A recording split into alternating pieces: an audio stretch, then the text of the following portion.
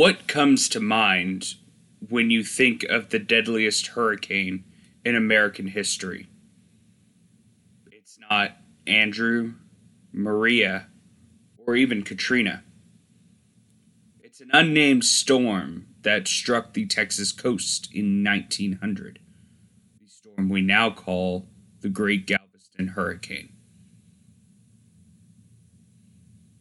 The Great Galveston Hurricane, by all accounts, is still the deadliest natural disaster in American history. It was responsible for at least 8,000 deaths, with some estimates in the five-figure range. The storm struck the island by total surprise, but it shouldn't have. The Central Office of the National Weather Bureau warned Galveston of the upcoming storm. They had received reports from Antigua, Cuba, and the Florida Keys about the path of the storm, but other factors limited the urgency of the information, and Galveston went into the night unprepared. What made this storm different from the others that had struck Galveston? What caused this storm to be so deadly? Why weren't they prepared? I'm Nolan Nocturne. This is Disaster by Design. Episode 3, The Great Galveston Hurricane.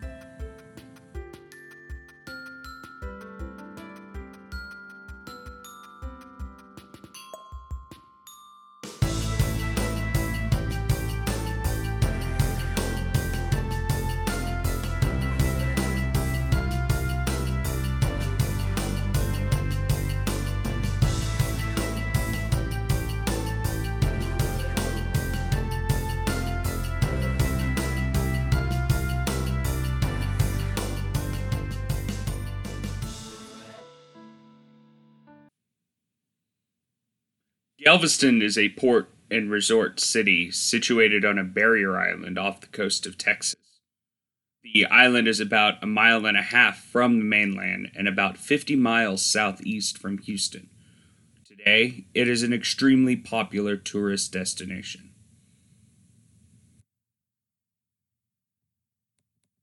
Following the end of the Civil War in 1865, Galveston established itself as a high-density port and began rivaling the economic output of New Orleans. This popularity gave rise to the Strand District, known for a time as the Wall Street of the South. Business was booming in Galveston, but that prosperity brought complacency. Enter Isaac Klein. He was the chief meteorologist at the Galveston, Texas office of the United States Weather Bureau, today now known as the National Weather Service, from 1889 to 1901. Klein had a certain skill for weather prediction. He was one of the first meteorologists to accurately predict freezing temperatures, and was the first to warn of flooding along the Colorado and Brazos rivers. That skill came with hubris. From the start of his tenure in Galveston up to the 1900 storm, he regularly scoffed at the idea that a hurricane would ever hit the island. In the mid-1800s, the nearby town of Indianola on Matagorda Bay was undergoing its own boom, and was second to Galveston among Texas port cities. Then, in 1874, a powerful hurricane blew through, nearly destroying the town. Indianola was rebuilt, though a second hurricane in 1886 ultimately drove residents to live elsewhere. Many Galveston residents took the destruction of Indianola as an object lesson on the threat posed by hurricanes. Galveston Island is little more than a sandbar along the Gulf Coast. These residents proposed a seawall to be constructed to protect the city. Their concerns were ultimately dismissed by the city's government.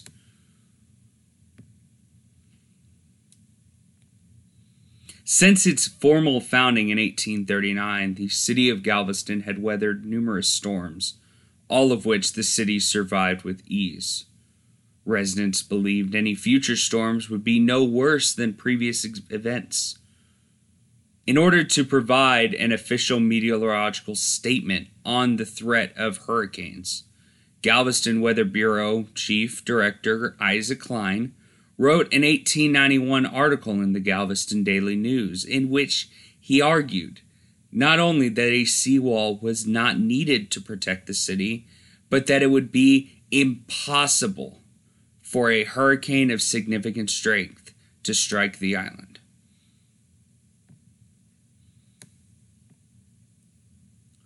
The opinion held by some who are unacquainted with the actual conditions of things that Galveston will at some point be seriously damaged by some such disturbance is simply an absurd delusion.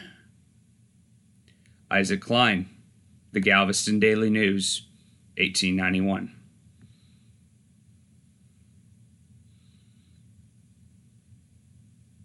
The seawall was not built, and development activities on the island actively increased its vulnerability to storms. Sand dunes along the shore were cut down to fill in low areas in the city, removing what we now know is a natural barrier to the Gulf of Mexico. Without the sand dunes, the surge regularly encroached upon roads and buildings.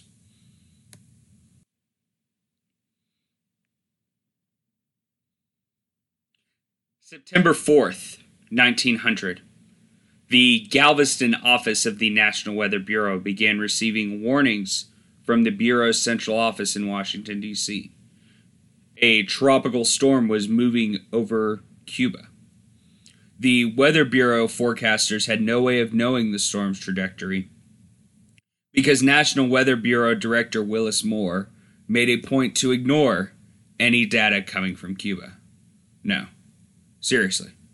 The Spanish-American War had just wrapped up, and tensions between Cuba and America were strained. Willis Moore implemented a policy to block telegraph reports from Cuban meteorologists at the Belen Observatory in Havana. It was, at the time, considered the most advanced meteorological institution in the world.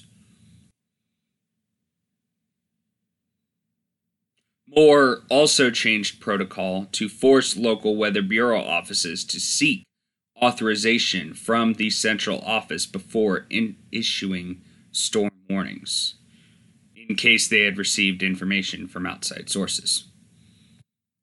Klein passed along warnings from the Washington office to the local newspaper, but they were largely ignored.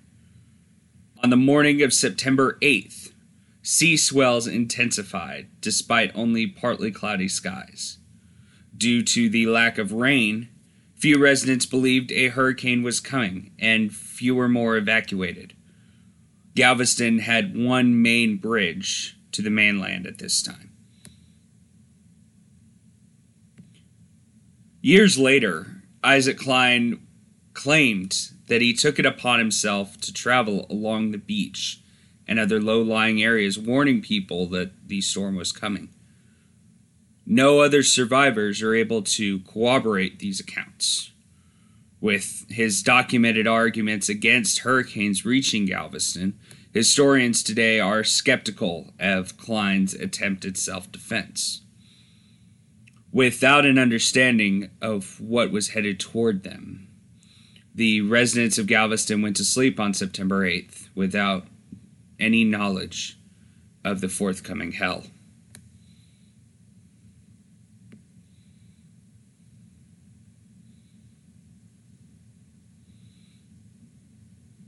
The hurricane made landfall on September 9th, 1900, in the morning, around 9 a.m. local time. Direct landfall was just east of Galveston. Estimated wind speed at the time was 140 miles per hour. Today, we would call that storm a Category 4 on the Saffir-Simpson hurricane wind scale. At the time of the storm, The highest point in the city of Galveston was only 8.7 feet above sea level. The hurricane brought with it storm surge of over 15 feet. Picture that. The surge was powerful enough to shred and pulverize everything it hit. Water washed over the entire island. Buildings that survived the initial surge were removed from their foundations. Over 3,600 homes and buildings were destroyed. As severe as the damage was to property, the death toll was even greater. The storm destroyed the bridge to the mainland, along with telegraph lines. Without them, nobody knew that Galveston had even been hit. 11 a.m., September 9th. One of the few ships at the Galveston wharfs to survive the storm, the Farraby, arrived in Texas City, which is just north of Galveston. It's protected within Galveston Bay. The ship carried 6 messengers from the city, who set off to Houston to relay the message. The messengers arrived at the Houston Telegraph office at 3 a.m. on September 10th. A message was sent to Texas Governor Joseph Sayers and U.S. President William McKinley. I have been deputized by the Mayor and Citizens Committee of Galveston to inform you that the city of Galveston is in ruins. The exact author of the message was unstated and remains unknown. The messengers reported an estimated 500 dead. Nobody was willing to believe this was true, either out of disbelief or willful ignorance.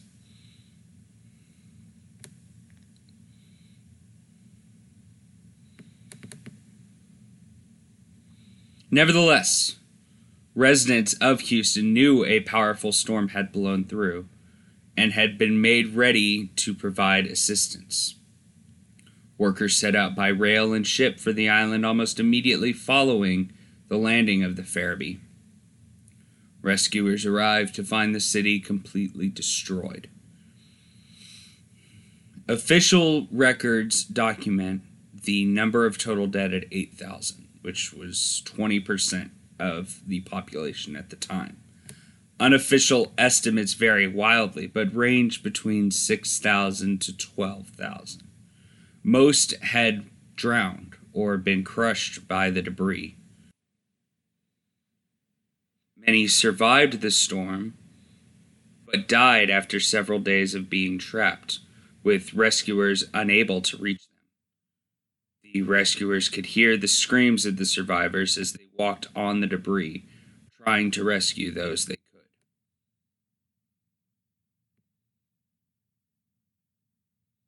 The dead bodies were so numerous that burying them all was impossible. The dead were initially weighed down on barges and dumped out to sea, but the sea is a cruel mistress. Gulf currents ultimately pushed the bodies back into the harbor. Funeral pyres were set up on the beaches at first, but the number was so numerous that pyres were eventually built on location. They burned for days and weeks on end. The authorities passed out free whiskey to sustain the distraught men conscripted for the gruesome work of collecting and burying the dead.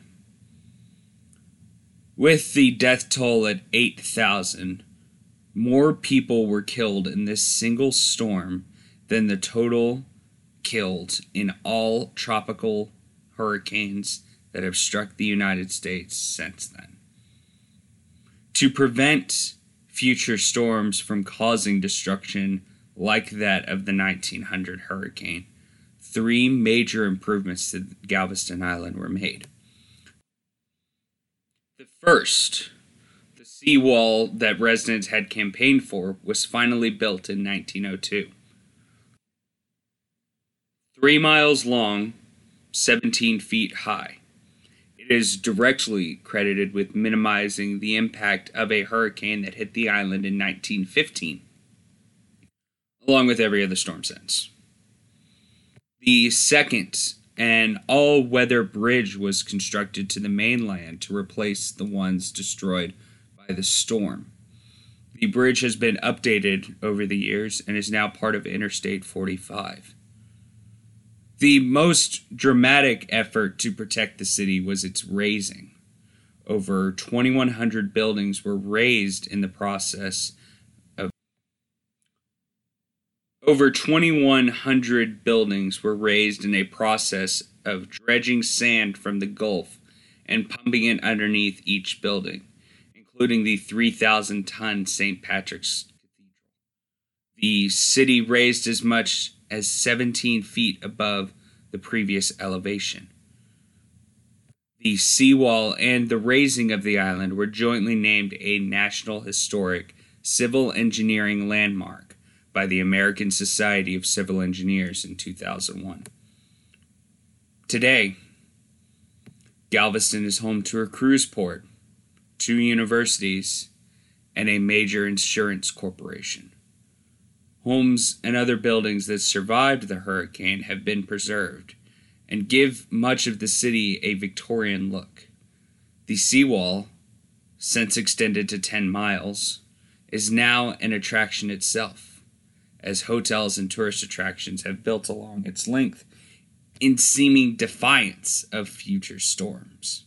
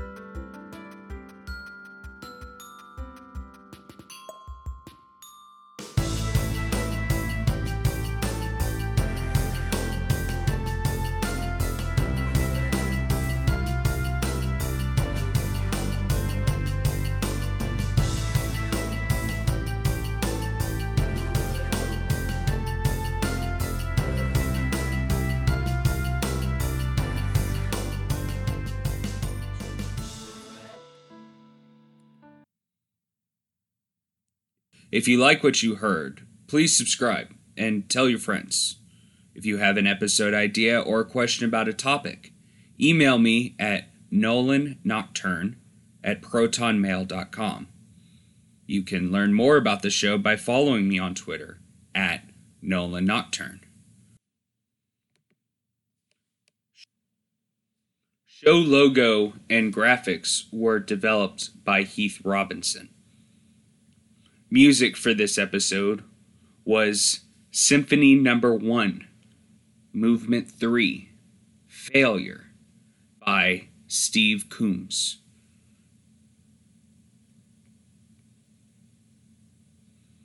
Thanks for listening.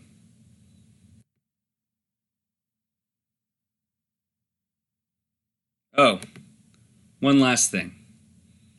This podcast is 100% ad-free. Now and forever. If you really like what you hear and want to help support the show, check out the tip jar or our Patreon campaign. Links are available in the description.